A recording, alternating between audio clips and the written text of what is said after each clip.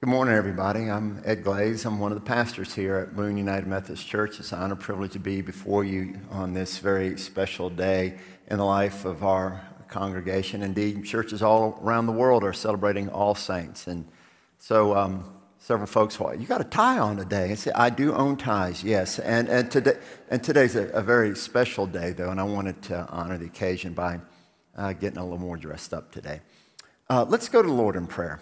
Lord, we're come before you with all the saints of glory, grateful for all that you have given to us.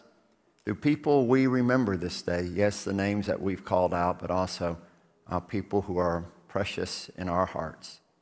We thank you for them. And Lord, we pray by the way that we believe and the way we live, well, we want to be a saint too. All this we ask in Christ our Lord. Amen. We celebrate Mardi Gras around here. I think you all used to call it Pancake Supper or Shrove Tuesday, but coming from where I came from, living pretty near the center of Mardi Gras, which happens to be Mobile, Alabama, by the way, if you all want. It was the first Mardi Gras was there, really. We started introducing Mardi Gras around here. And one of the things that we do at that pancake breakfast or supper is that we get the kids, dress them up all funny, and we start to parade around the fellowship hall. Those of you all have been here know that. And we have a lot of fun, and we throw out moon pies and beads and other things like that. And what song are we singing as we go around the fellowship hall? When the saints go marching in. Yeah. And when you go to New Orleans, you have to go to a place called Preservation Hall. Now, it's a small little building, and the first time we ever went there and waited in this long line, we're packed in there like sardines, and these old guys shuffle into the stage, and you wonder, I've waited all this time in this crowd for this? But then they start to play. And if someone will pay the extra money, they will play this, what they call the saints. And oh my gosh, those horns start to produce some beautiful sounds. It's like heaven has come down to earth because they're so joyous in playing that song. And you, even though you're packed in with everybody, you just can't help but move because they're proclaiming a promise when the saints go marching in. Oh, it's glorious. I hope you'll do it one day if you haven't already. But as we come on this All Saints Sunday and we talk about the saints go marching in, what in the world is a saint? You know, really, we use this term. I mean, there's a semi-decent football team that plays out of New Orleans called the Saints. Yeah, I follow them. But what is a saint? When we think of a saint, oftentimes we think of someone that's a specially holy person, someone that we revere, that someone, even some traditions even pray to. Yeah, and we think to ourselves, I can never be like that. I can never be someone that people will emulate. We think of people like Mother Teresa. And I had a friend that had a nightmare one time that he said that he was in line to get into heaven, and he happened to be behind Mother Teresa as she approached the pearly gates, and there's St. Peter greeting Mother Teresa, and here's what Peter said, "Teresa, old girl, couldn't you have done a little bit more?" And my friend said, "Oh my gosh, if Mother Teresa's being grilled, what's going to happen to me?" We think of people like Mother Teresa, someone that we can never be like. But Scripture doesn't give us that indication.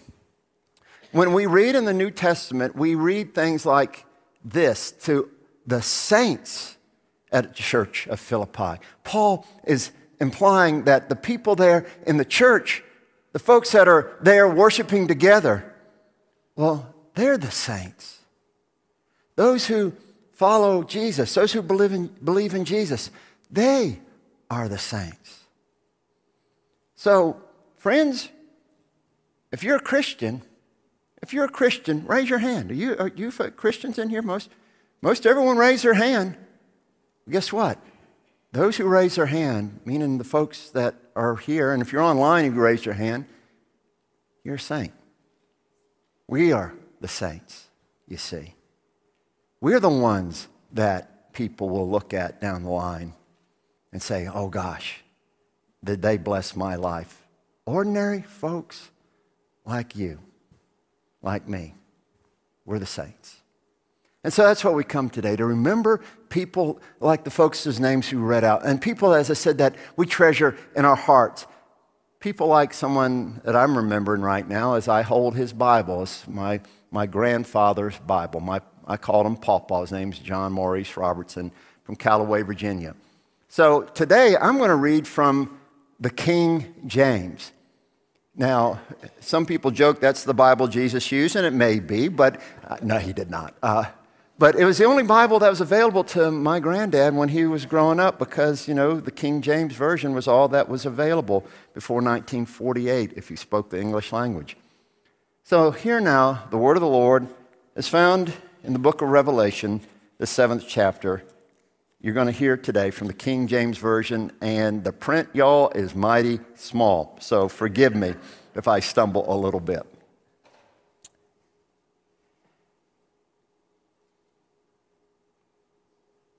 After this, I beheld, and lo, a great multitude, which no man could number, of all nations and all kindreds and people, and tongues stood before the throne, before the Lamb, clothed with white robes and palms in their hands, and cried with a loud voice, saying, Salvation to our God, who sitteth upon the throne, and unto the Lamb. And all the angels stood around about the throne and above the elders and the four beasts, and fell before the throne on their faces and worshipped God, saying, Amen. Blessing and glory and wisdom and thanksgiving and honor and power and might be unto our God forever and ever. Amen. And one of the elders answered, saying unto me, What are these which are arrayed in white robes, and whence came they? And I said unto them, Sir, thou knowest. And he said to me, They are they which came out of the great tribulation, and have washed the robes and made them white in the blood of the Lamb. Therefore are they before the throne of God, and serve him day and night in his temple.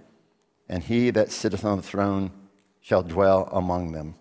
They shall hunger no more, neither shall they thirst any more, neither shall the sun lighteth them, nor any heat. The Lamb which is in the midst of the throne shall feed them, and shall lead them unto living fountains of water, and God will wipe away all tears from their eyes. This is the word of God for the people of God. Thanks be to God.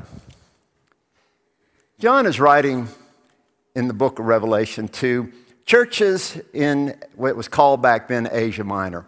It's modern day Turkey. There's 7 churches that, some are being persecuted, and he is there encouraging them to face the persecution and not be afraid. But he's also addressing churches in Laodicea and Ephesus that are being tempted away by the riches and the pleasures of this world. And what John is saying to them both, that the tribulation and the trials, they do not last. And the riches that you have, they are nothing but a vapor. They too will disappear. And so he is telling them, look at what you're going through in life. Look at all of life from this eternal perspective. And he gives several images that will help them as they are there dealing with all that is going on in their lives there in the late part of the first century, when persecution is happening and temptations are coming for them to fall away.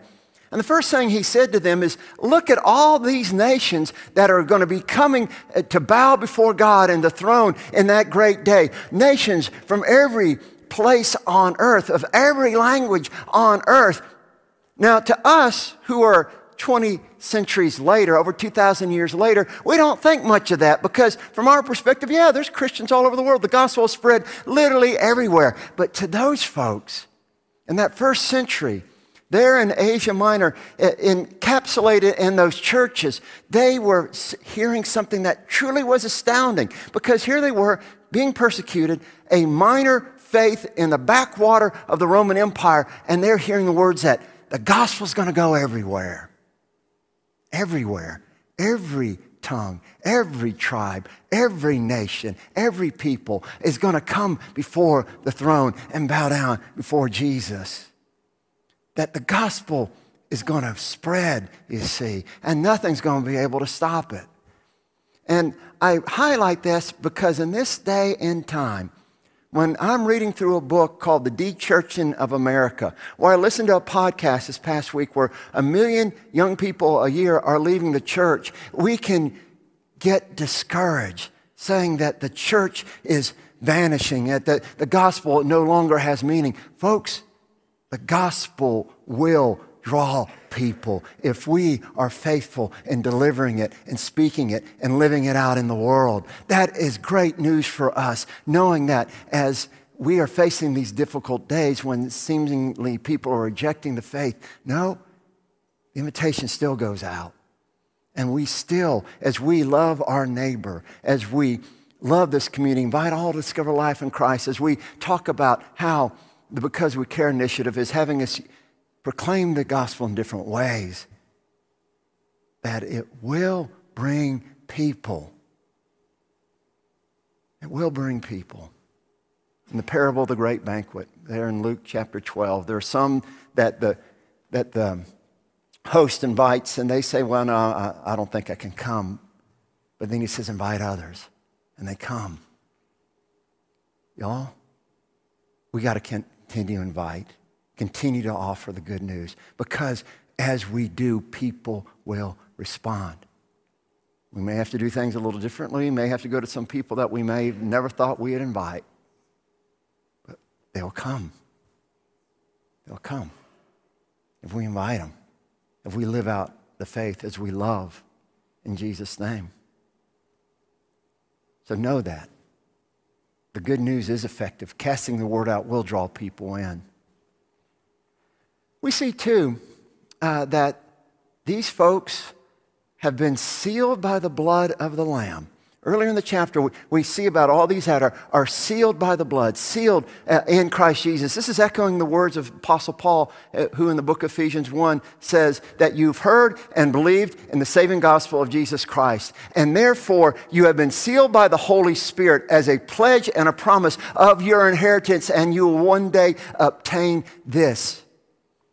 He's telling those first believers that you've been given this down payment of the Holy Spirit as a pledge for what you will receive one day in glory. When all these tough times you're going through, all these bad things that you're dealing with, you have this saying, the Spirit that will hold you into the faith, and nothing can separate you from it.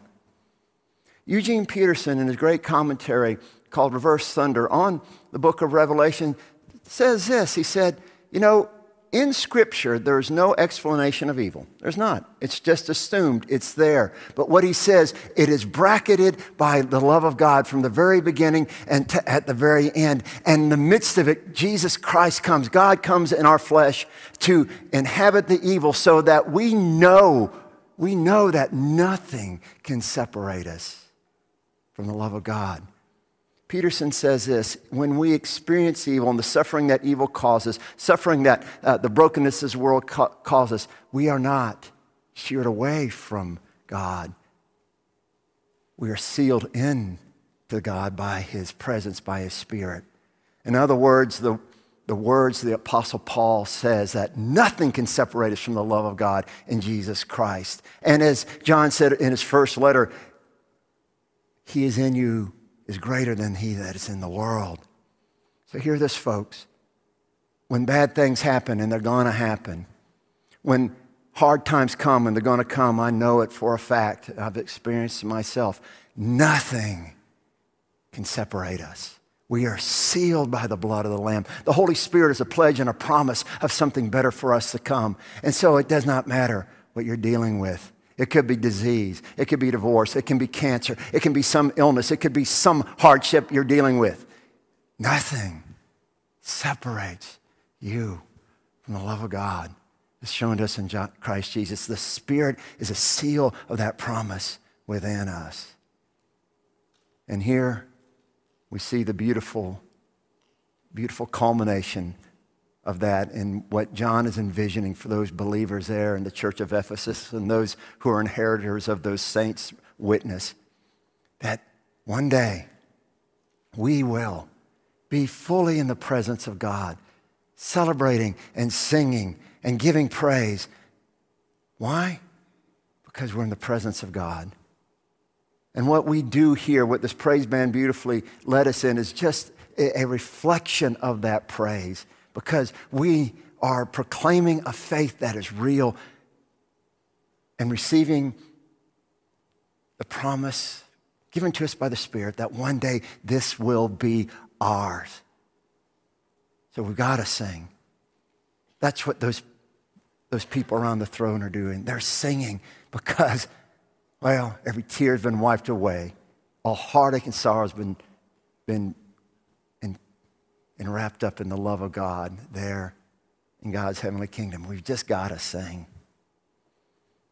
Again, I lived for a while not too far away from New Orleans, so we go there and we see all sorts of stuff. And if you've never seen a old New Orleans funeral, you miss something. It's really an experience.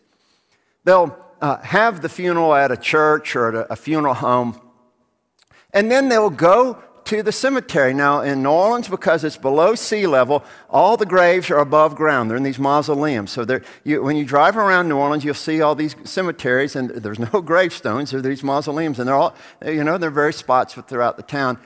And for our African-American friends, when they have these funerals, they'll march playing some old dirge-like songs, like Shall We Gather by the River and Near My God to Thee, and things like that. And this slow time, and they're marching along. The instruments are kind of muted.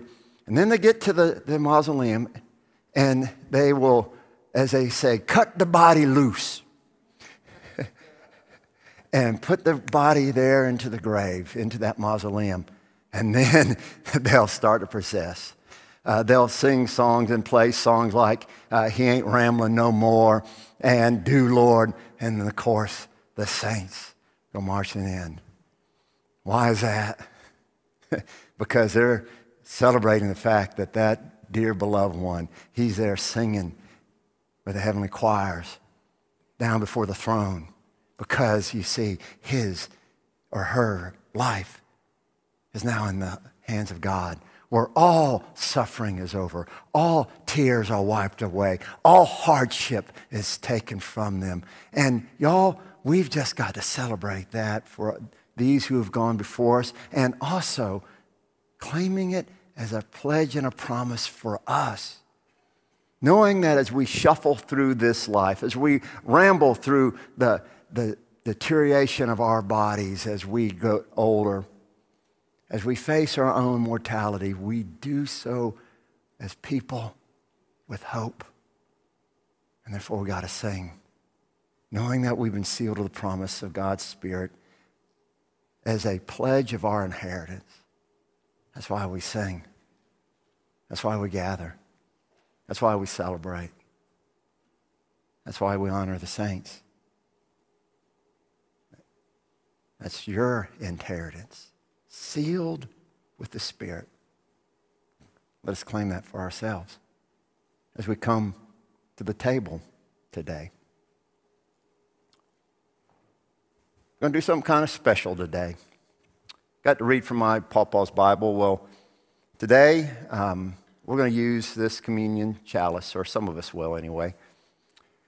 This is my father's communion chalice. My dad was a military chaplain in World War II. He island hopped in the Pacific, started in Bougainville, New Caledonia, and then most notably and most terribly at Luzon, where he served the troops that were in that terrible battle. But of course, as a chaplain, he served communion. This is the chalice he used to serve the troops in World War II and for most of his career. My dad, as a military chaplain, he obviously was a Christian, but I got to see that faith really deepen when he went on the walk to Emmaus. And I saw that the faith became truly real for him then. And I remember visiting him in his hospital bed not too long before he died, and we talked some. I said, "Dad, how are you doing?" He said, "Oh, I'm at peace." And then after he went on to be with the Lord, the day or two afterwards, my oldest brother said, "I had an incredible dream." I said, "What was it?" He said, "Dad was hitchhiking." And when I stopped to pick him up, I said, "Dad, how's heaven?" And in the dream, my dad said to my brother, "Oh, it's wonderful. It's truly wonderful." Well, it is, y'all. That's our promise. That's our hope. The Spirit reminds us of that. We're sealed in Him. So we are going to share in a foretaste of the heavenly banquet, doing, inadequately compared to the feast in heaven, but we're going to share in that banquet, knowing that Christ prepares the meal in heaven and on earth. So come. Jesus has prepared a meal in heaven and here on earth for all. All are welcome. All may come.